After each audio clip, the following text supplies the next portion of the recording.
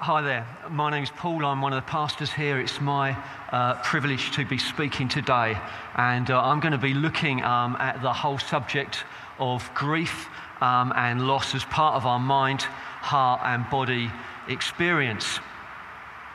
I think over the last few weeks, Andrew has given us a really helpful foundation in understanding mental health, and then last week Paul built upon that by taking a practical example of anxiety and sharing some very practical, helpful, biblical truth that helped to fortify us in the middle of it.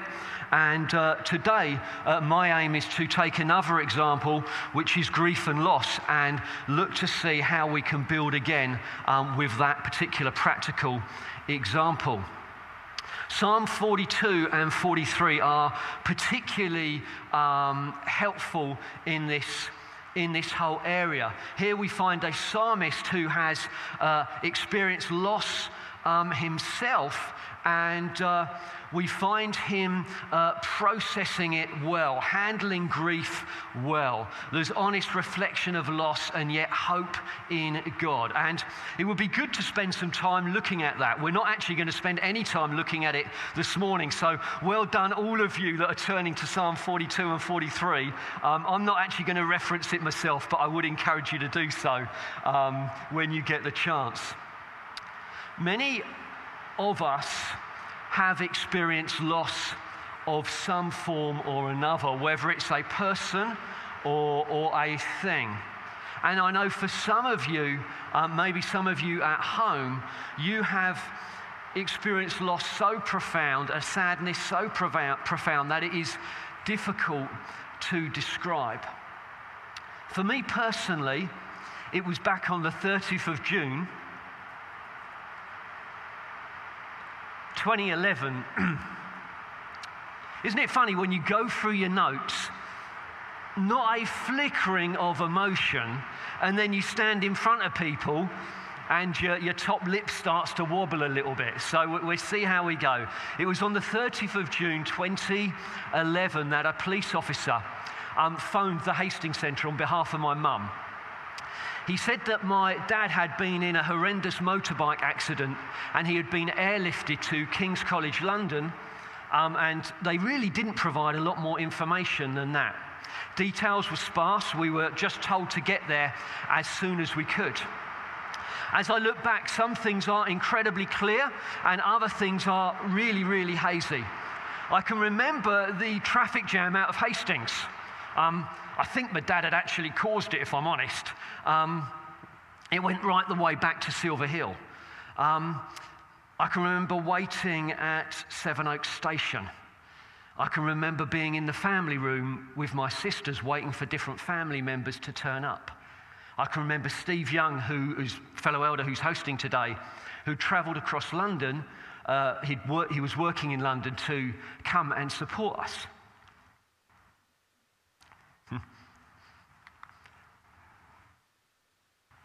I remembered standing in Subway. How on earth did I get into Subway on the day that my dad died? I have no idea, but I can remember standing in Subway.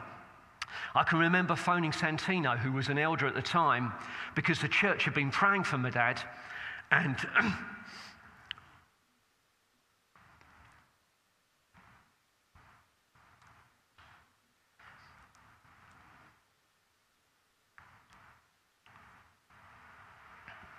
and telling him that my dad wasn't gonna live. Other things aren't that clear. They're quite hazy. I can't remember what I said to my dad before they turned the machine off. The life support machine. Can't remember. Can't remember the things I said to my mum and my sisters.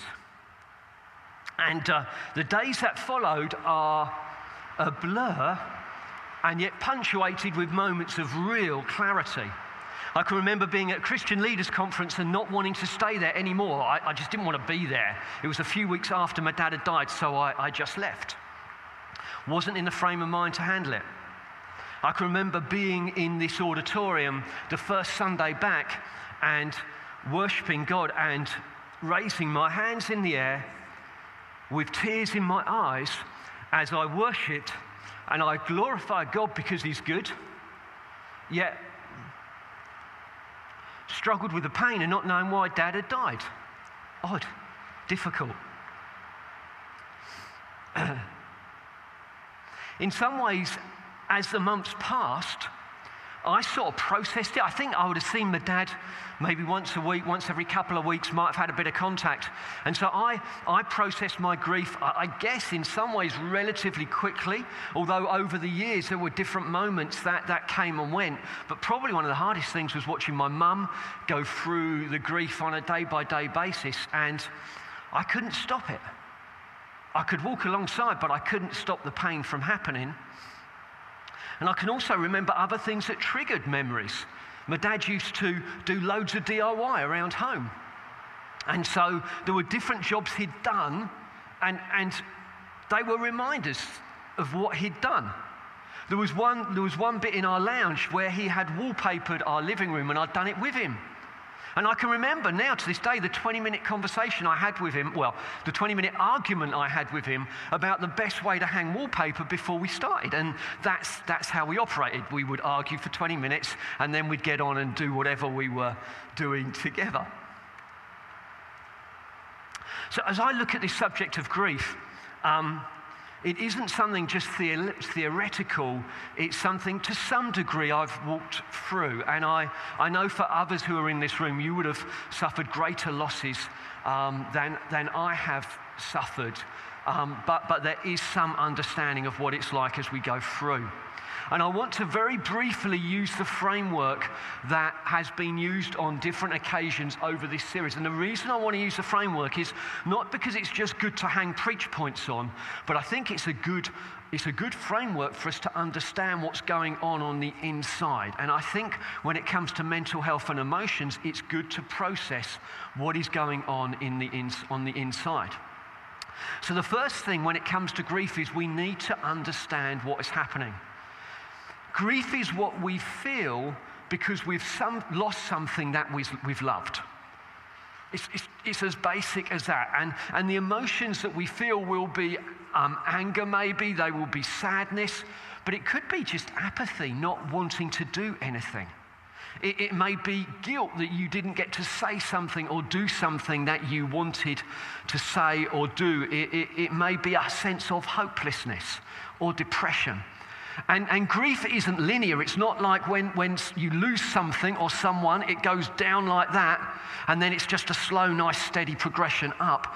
It's much more like waves at the seaside.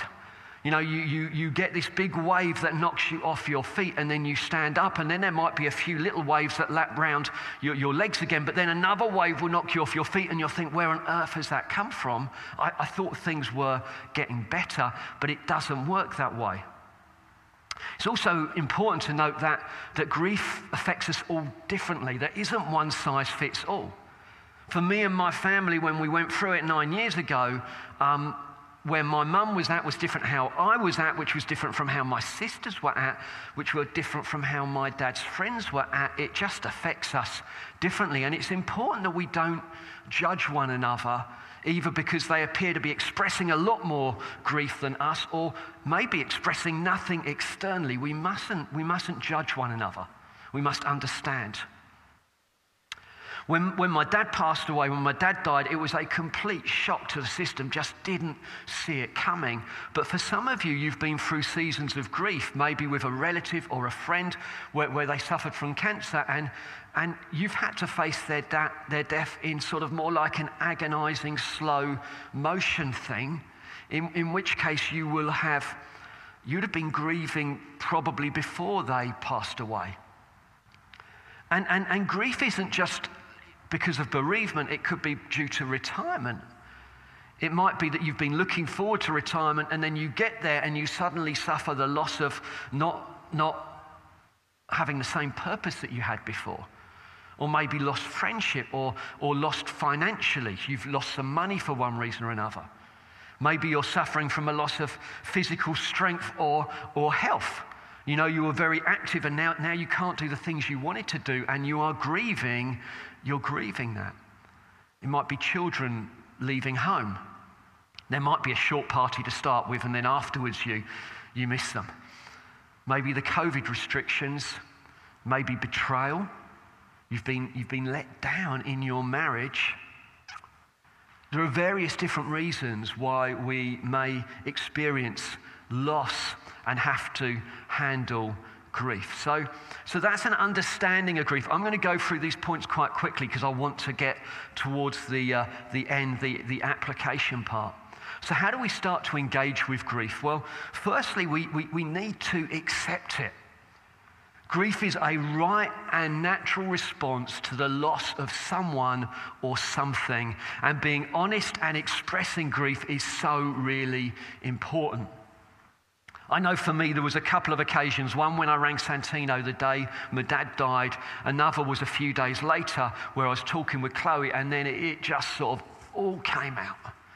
Tears, like a gut-wrenching thing, and Chloe got covered in snot and tears and everything, but it was good. I needed to express it, to get it out in that sense. So firstly, we need to accept, but we also need to explore. And guys, I want to speak to you personally.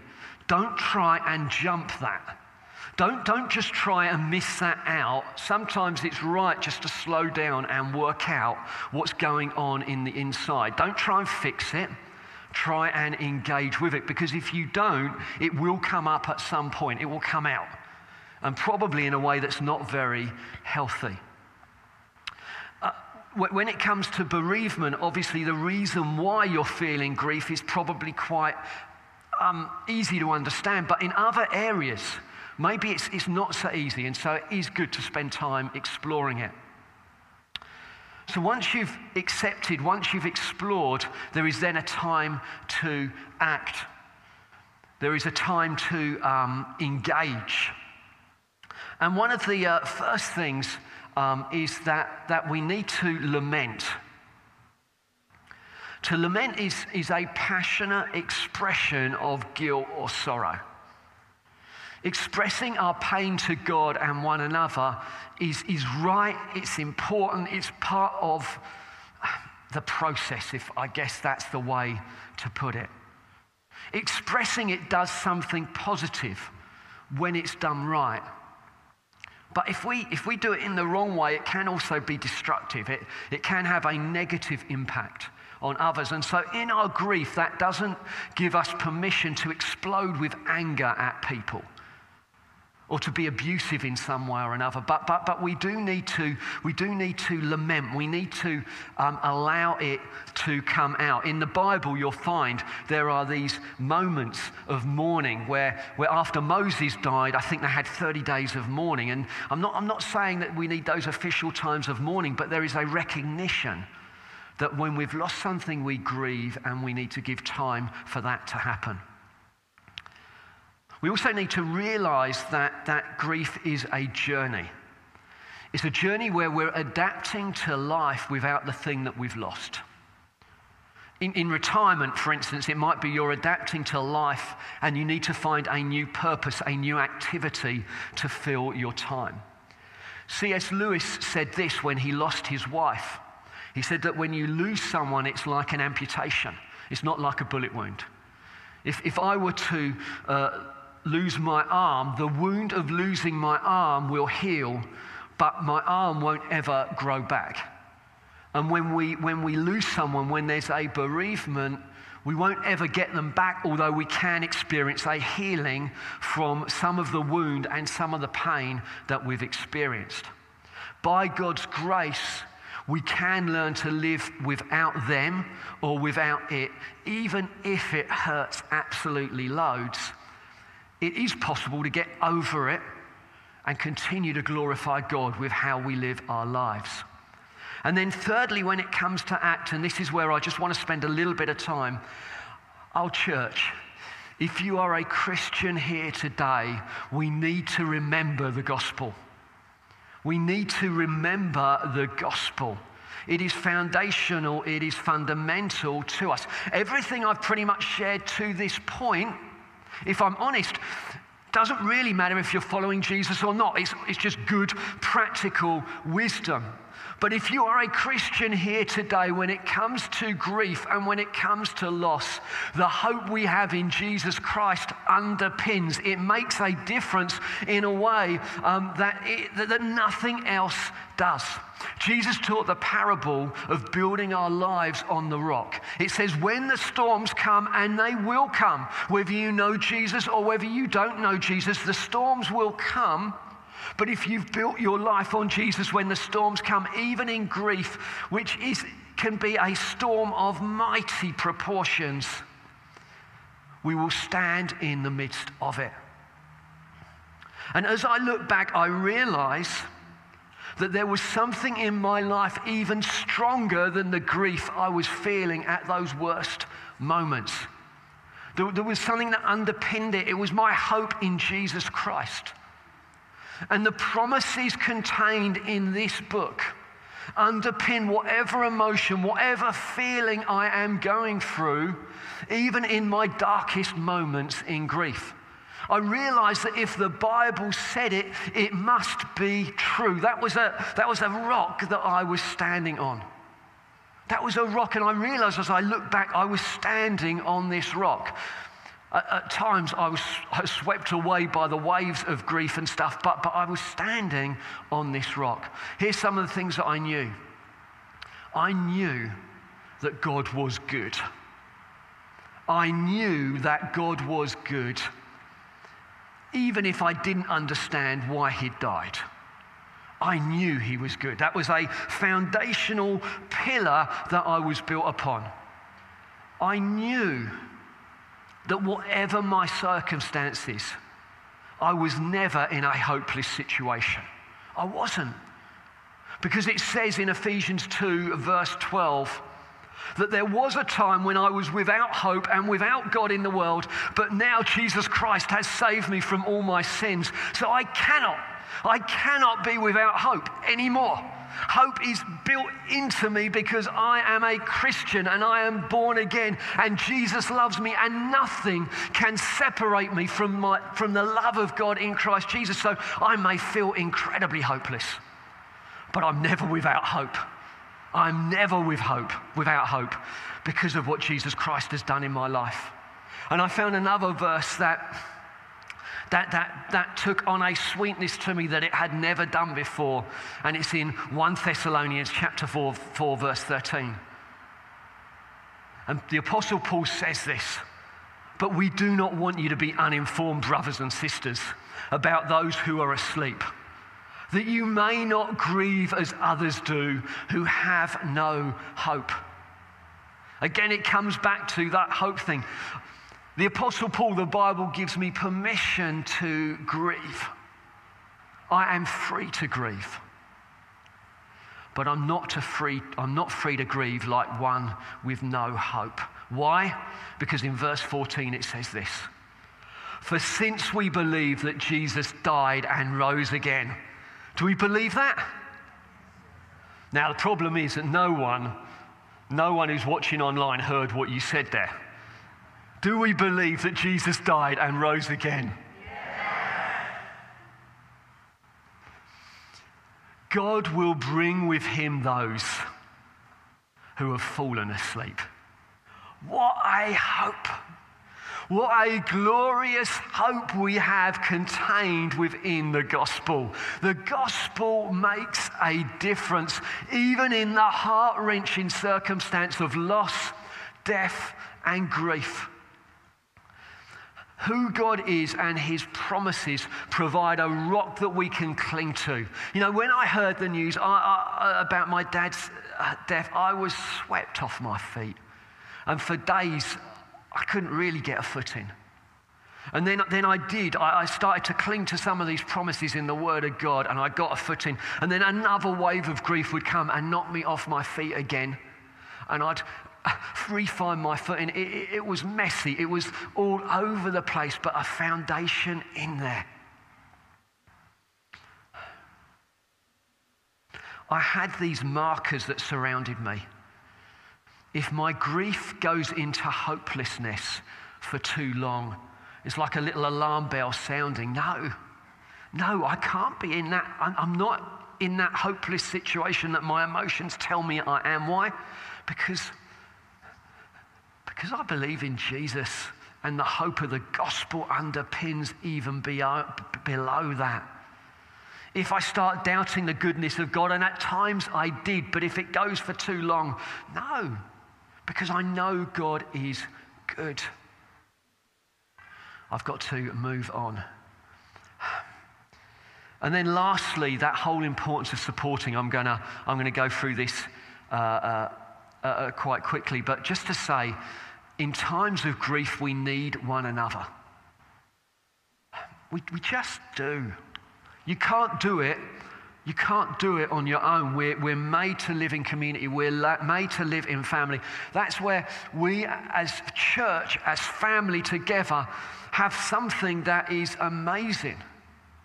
We do. We have to open ourselves out. We have to go out on a limb, but we have something amazing. And by the way, when people are sharing with us, we don't need to try and fix it. When I rang Santino up, he couldn't fix it. He couldn't make it better. All he could do was listen. But that's all I needed him to do.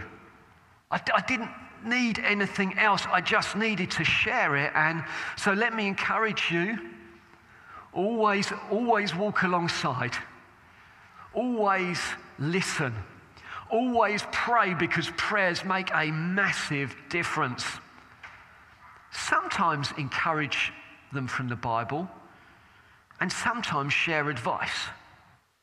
But you need wisdom on the timing for that.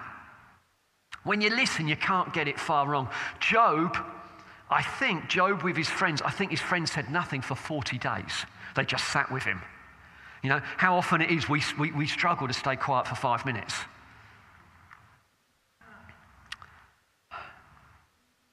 Sometimes it's right for us to be alone. Sometimes we need to be in community. Just as I finished, Jeanette, if you could come up with the band, please. Just as we finish, loss and the grief that results is part of this age. I'll say that again. Loss and the grief that results are part of this age. Friends, we shouldn't be surprised when we go through it, even though it's incredibly painful. Interesting, the Apostle Paul says in Philippians, he says he counts everything a loss compared to the surpassing worth of knowing Jesus Christ. I mean, that's provoking, actually, even as we're looking at grief and loss at the moment. Paul says, I count everything a loss compared to the surpassing worth of knowing Jesus Christ. Just allow that to provoke you. And even our pain and our grief can cause us to hunger for an age yet to come, when Jesus returns or we get to go to be with him. Let me finish by reading these words in Revelation. And then, Jeanette, if it's all right, could you just lead us in that song? And I just want to encourage us, why don't we just actually stand if we're here? At home, you may want to stand. It may help you to engage. I'm going to read these verses. This is the hope that we have if you are a Christian. But if you do not know Jesus Christ as your Lord and Savior, you don't have this hope. And I would encourage you, make contact. Contact us. Email in. We would love to make contact if you don't know him, because knowing Jesus is the most important thing. This is what it says in Revelation. This is the hope that we have that goes beyond the worst circumstances that we face. And I heard a loud voice from the throne saying, behold, the dwelling place of God is with man. He will dwell with them, and they will be his people, and God himself will be with them as their God. And he will wipe away every tear from their eyes, and death shall be no more. Neither shall there be mourning, nor crying, nor pain any more, for the former things have passed away. Church, although we grieve as those with hope. Now let's worship our King, our Lord, and our Saviour.